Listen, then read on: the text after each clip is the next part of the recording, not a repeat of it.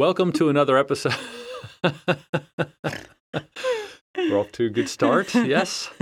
You told Brent. This is the Creative Double Shot, a conversation about building the creative life you want. I'm Jonathan. And I'm Ginger. If you want more creativity in your life, let's talk.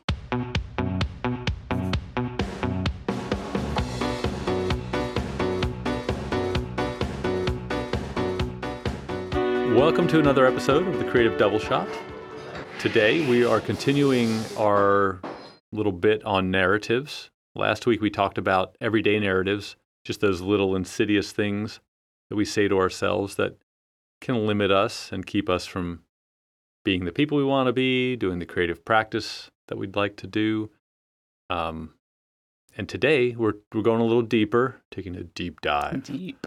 I don't have my DJ voice. I need a good sinus headache to some postnasal drip to get that deep voice.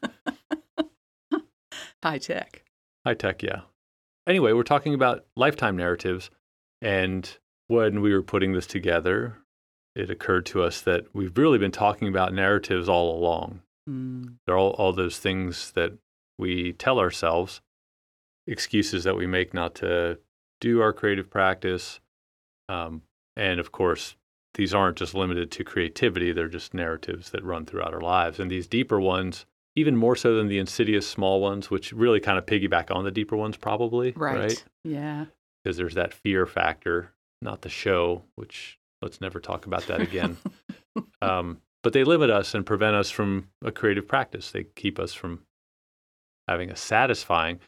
Yeah, so either they keep us from getting started or they keep us from having a satisfying creative practice. Yeah. And you used a metaphor, which is a very popular one for things that are maybe on the surface they don't seem so crazy or huge, but then beneath the surface, they're like icebergs. Yeah. Yes, our iceberg narratives that have this incredible network that we're not even aware of. Yeah, like if you were to say, take a submarine and go under the iceberg and use your science fictional drill on the front of the submarine to get to the core, in there you'll find your emotional ball of twine encased in ice, like a 20,000-year-old dude in the Alps, or 10,000. Oh. But maybe less leathery. Ooh, yeah, what's in your iceberg? My emotional ball of twine is in my iceberg. What the hell? But yeah, we're deep. We have a lot of layers, just people in general. Even if we don't think we are, we do. They're in there. That's right. Yeah, we've cut ourselves off from that depth a lot of times just to get through our days. Absolutely, because sometimes it can be painful or it's complicated and it makes our head hurt, like advanced math for people like me. See, there's a narrative. That's so right. But we also talked about how these they can come out of like a single traumatic event. You know, maybe you did something that you just thought was really cool when you were a kid and people pooped all over it and just shut you down. Or even no one jumped up and down for joy. Right. Yeah. I was thinking there's a story. It's this true story. Now we're a true crime podcast. No. The true story that you witnessed at the playground when we used to go there. They were playing on a jungle gym. Oh, yeah.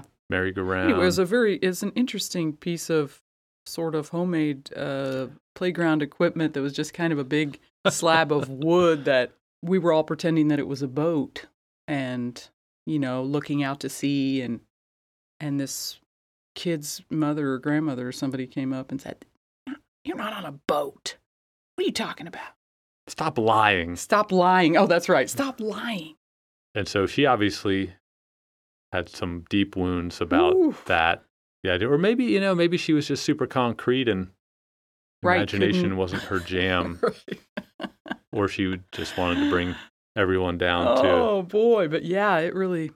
So I think about that, and maybe that one time wasn't the thing, but maybe over a period of years, getting shut down like that, eventually you're just be like, oh, okay, well, I'm just going to talk about things in reality and not exercise my creativity or my imagination, and that's sad. Yeah. And then, I was thinking as you get older, especially like say in high school. And high school is very, very much about conformity, right? Mm-hmm. It's like, if you stand out, it can cause you trouble. And so maybe there's like one thing where you really either like to do something or you think you're good at it and you put it out there and you just get destroyed. And that can shut you down pretty hard and fast. I was thinking of a story in On Writing by Stephen King, and he talks about this girl he went to high school with, and she and her brother, they were obviously not well off. They wore like the same clothes every day, and at the beginning of the next school year, she had shown up to school with like a brand new outfit and looked, really nice. And even that, like, if you try to look nice and do, I'm just thinking of this as like an example of trauma. So you're like, okay, I'm changing my thing, and then you still get beat down because everyone notices that you're not wearing the same old clothes, and then you get grief for that. And then by the end of the year, the clothes were old and ratty again. Anyway, a little bit of a side tangent, but just this idea of what kinds of trauma can follow you through the rest of your days, or in terms of narratives, like the types of things you say about yourself or think people think about you. From the outside, it may not look like trauma, but it feels like trauma. That's a really good point. The feeling, and it's funny, right? Because you don't want to experience that feeling again, so you avoid getting in that situation again. Or you don't even label it trauma. It doesn't even feel like trauma, but it feels bad. So, this probably very much goes back to that survival instinct that, fear is a threat, or that feeling is a threat. And so as a result, you avoid it. You avoid putting yourself out there. And so that's a big question about these narratives is whose story is it? It seems, as we started unpacking this, that a lot of our narratives don't come from us, but there are some that do. Mm-hmm. And so some of the things that we were thinking about that maybe come from ourselves are, if we, throughout the course of our young lives especially, because we're always trying to figure out the world and we're trying to figure out what we're good at and where we fit and how to categorize ourselves, sometimes things might come easy to us. And as a result, we're like, oh, I'm good at this. And so I pursue this thing because I'm good at it and it comes easy. I don't have to work hard. And that feels good. And a lot of times if you do find yourself good at something, then those outside vectors come into play too, where someone will be like, oh, hey, you're really good at that, and that's enforcing your narrative. Yeah. And maybe you even deflect some evidence to the contrary because you have that strong belief in your ability or whatever in some instances. And so evidence that you would normally take as why you're not good at it? Yeah, exactly. I don't know what I'm trying to say. Well, there's a sort of the humility factor, right? Because we've talked about this too. If you put yourself out there, you're not supposed to brag. You're not supposed to put yourself in the spotlight because other people are uncomfortable doing it for themselves, so they don't want. Right. I mean, there are myriad reasons why that occurs. But so it gets cloudy too, right? So you might have conflicting narratives that you've created for yourself for reasons. Maybe one time you made somebody uncomfortable and you kind of picked up on their vibe by you putting yourself out there saying, oh, I'm really good at this, and the other person maybe wasn't as accomplished. You could see that they felt bad, and so as a result, you dialed it back, yeah. Oh, gosh. And it's super complicated. We kind of broke this into two things, your personal narratives and then the ones that other people give you. But a lot of the personal ones come from proof, like things that in your mind you've proven to yourself to be true. Right? Like the idea that if you went and tried something, I think sports, I always come back to sports because that was such a big part of my childhood, is that if you tried something and everyone else around you had been doing it for a long time, and this is a very life-threatening situation I'm about to relate to you. Wiffle ball, when I was little, wiffle ball was a huge thing in the neighborhood, in one of the 42 neighborhoods I grew up in.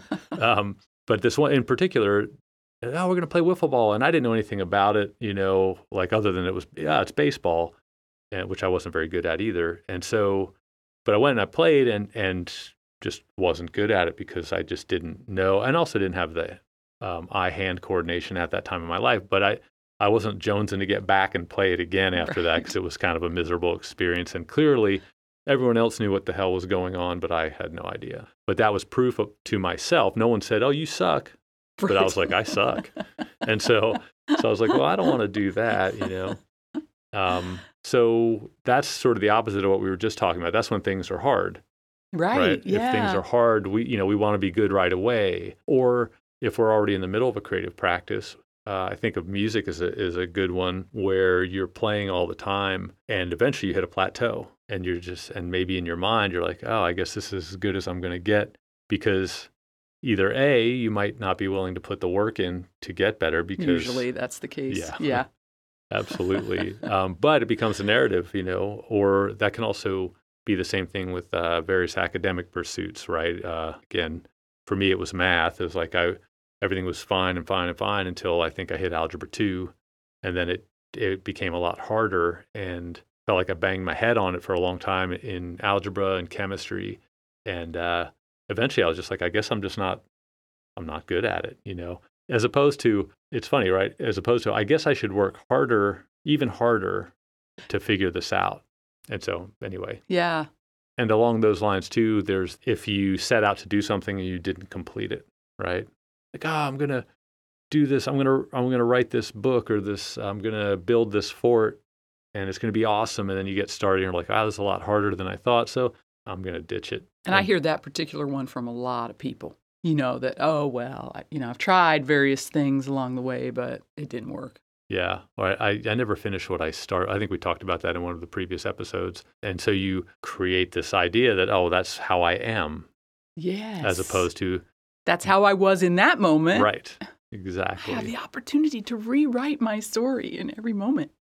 Which is really wild. And I do wonder if some of that comes out of, I don't want to say laziness, because that's not really the right word. I think the right word is like, we'd rather spend our time, this isn't a word at all. We'd rather spend our time in pursuit of things that give us pleasure than toil in the pursuit of something that's difficult and frustrating. Interesting. Yeah.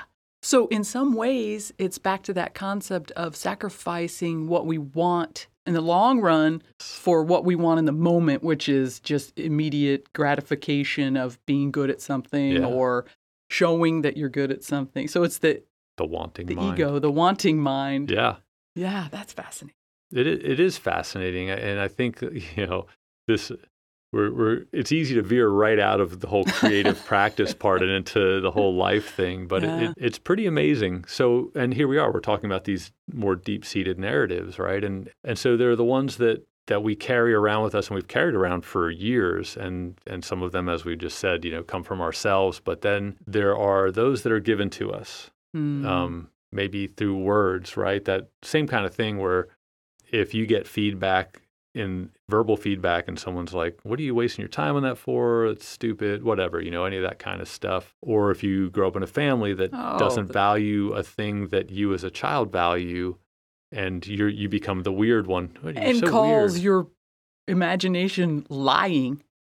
Right, like that poor guy, and so there's that. There's responses to these things, which some of it can be verbal, but some of it can be very... there can be nonverbal cues, body language. There can be, people avoiding you. Sometimes people get angry. Well, that kid's mother or grandmother, got angry, like actually somehow angry. Took it personally that there was pretend stuff going on. Which is a fascinating thing about anger. Quick side trip, if you're getting wound up about something that somebody else is doing, man, it's time to maybe take a look at why that is. Because there's probably a whole layer of narratives there. Oh, yes. And I would argue that some of these people's responses, I consider myself a highly sensitive person, and quite a few of the people that I know, I think, would probably fall in this category.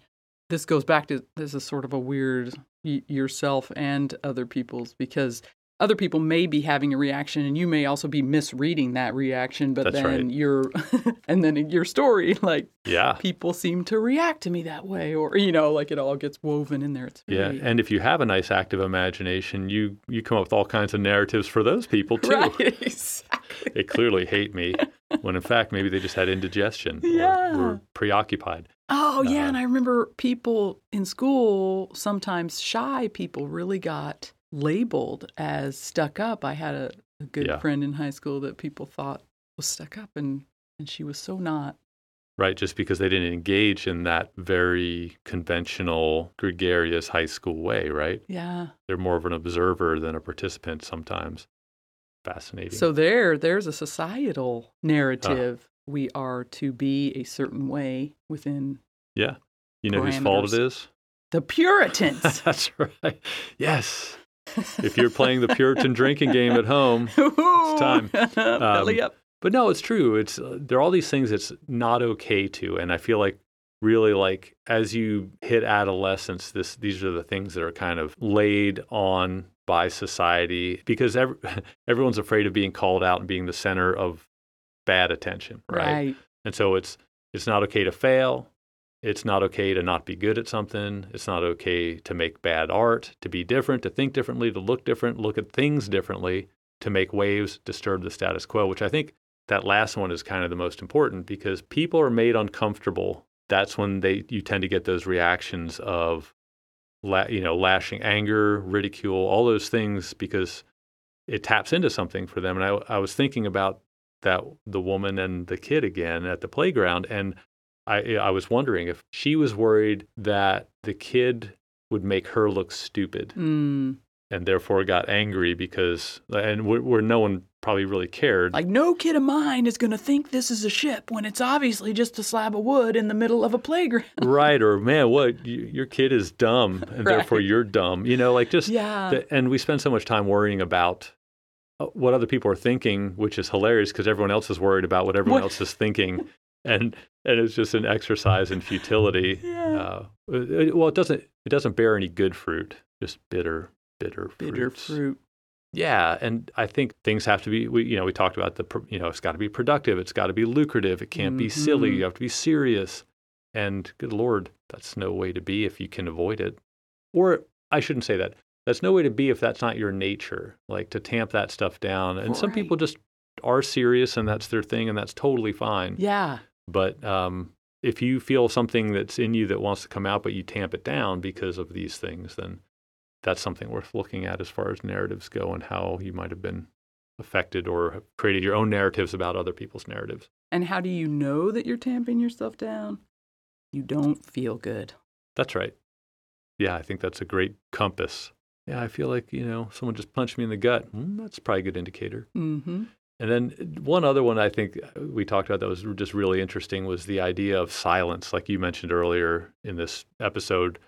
If someone doesn't react to something that gives you joy or they seem indifferent or they have apathy, then it kind of like steals your joy because you're sharing it with the hope that someone will get the same joy out of it that you do. When in fact, again, that's sort of looking for external feedback on what you're doing versus deriving it from inside, which of course is easier said than done. We all like attention, we like approval. Yeah. The question is, how do you manage it in such a way that it's not debilitating or crushing or any of those kinds of things? Yeah, and so the question is, why do we tell ourselves these narratives, especially these deep ones? I think by the time we start looking at them as adults, they're probably pretty ingrained. So it's just habit more than anything. I think we tell them out of protection primarily, or, well, yeah, it is protection because like we talked about it, you get that feeling, you don't like it. It's just like touching a stove that's hot. You do it one or two times, you're like, that hurt. I don't ever want to do that again. And again, it's a part of yourself trying to be protective of yourself, which is a sweet idea, but not ultimately a gratifying path to go down. Right. Constantly and so protecting yourself. Right. And right now, as you're listening to this, you're probably protecting yourself because you're like, I'm feeling kind of beat down with all these things that are crushing my spirit. We talked in the short-term narratives episode last week about the first part is recognizing these narratives, like listening to what you say about yourself. And so it bears repeating that's the first place to start. And once you start noticing them, that gives you an opportunity to take control because ultimately, I think a lot of times in our lives we're passive, right? We're passive in the story of our life insofar as like, there are all these things out of my control that I can't, I've got to work, I got to take care of the kids, I don't know, whatever the responsibilities are. And so again, we use those narratives as like, these are things that are out of my control and this is why my life is the way it is. And again, it's easier to say, you just change your story. But you can't change your story or your narratives unless you examine them, and then you have to kind of decide what you want it to be, right? I mean, if you don't have anywhere where you're going, we'll use a river metaphor. If you're in the river and you're just floating along, the river's going to carry you wherever it's going to go. Whereas if you decide you want to be somewhere in particular, like I want to go over to that rock, I want to go back upstream, then you have that opportunity. Like, well, then I can start swimming. You know, I don't know if I'll get there, but at least I know where I want to go, and I'm not just getting carried along. And that's ultimately what, for creative practice, and I would argue in your life, is you have to decide what you want. And you'd mentioned something today about building your studio space. Yeah. And I can't remember. I wish I could give credit to whoever said this, but it was something about don't create your studio space or your creative space or whatever around what you're able to do right now. Build it around what you want to do. So Yes. My example, of course, is my big painting wall that you built for me for Mother's Day. Thank you very much. You're very welcome. And it really is an example of I'm not there yet. I'm not regularly making these really big paintings, but it's there and available to me, and it's my, where I'm going. And I have made some, and it really kind of opened a door. And it's, now that it's there, that's not a barrier to doing the big pieces. Right. Which is kind of cool. And so that's also hard work, because where you may think you want to go today may not be the same place you want to go in 6 months or a month or whatever. And that's okay too. That being okay with uncertainty and knowing that, you have a lifetime generally of experience where whatever uncertainty you felt resolved itself, or you resolved it at some point later, and you probably spent a lot of time worrying about it, and it probably didn't need to. I think the key word here is you. It all comes back to you choosing the story you want to tell. Yeah. You not waiting for other people to change. You not waiting for conditions to be perfect, just living the story you want to tell. 100%. When we started this podcast, I don't know if we mentioned this on the podcast at this point, but there were 2 rules, I think. One was it didn't have to be perfect. Right. And it's just like, well, let's just start it, see what happens. And hopefully it's gotten better as we've gone on. And the other rule was it had to be fun. Yeah. And as long as we were having fun, we would do it as long as it was fun. And so it felt really good. And it goes back to our bonus episode, Take One Action, of getting started. Anyway, that's bringing it back around to what Ginger is saying, the taking responsibility and control. Like, instead of waiting for things to be a certain way, you kind of have to just kind of dig in there and go, because you ultimately do have control of your story. It might not feel like it some days. And we all are subject to outside forces that we can't control. But you'd mentioned rolling with the punches, mm-hmm. which if you're a YNAB aficionado, you need a budget. That's step number 3 or rule 3. But it's a good one. And it's that uncertainty thing. It's like, okay, well, this isn't how I'd like it to be. So how can I make the best of this situation and then continue on with my, figuring out how I'm going to do my creativity and all that kind of stuff. Another thing that might help change your narrative too is being more open to what your goal or where you want to be looks like, right? So if you're like, well, I need to be in an English manor house in the West Wing with, 40 windows and a giant fire roaring, but I live here in my 800 square foot house, and saying, well, I can't create unless I have that other thing. And it's like, well, maybe that's a story you want to examine a little bit, because it's easy to kind of shackle our creativity in unrealistic things. Mm-hmm. And of course, again, that's probably coming out of fear. Mm-hmm. All right, so we'll leave you with, you've recognized your narrative. You can interrupt it by deciding how you want it to be. You can examine and replace it by reaching for a better feeling thought, Absolutely. A better feeling story. And I think being open to being creative within the current space of your life, right? While you're spending time being open to what that could look like. And so that better feeling thought is, when you start thinking about the future, for sure, I think that's huge. And then we talked about Brent Kessel last week too. And ultimately, question you want to ask yourself is, are these narratives, especially the ones that you're aware of, are they worth the price you're paying in keeping you from your creative life?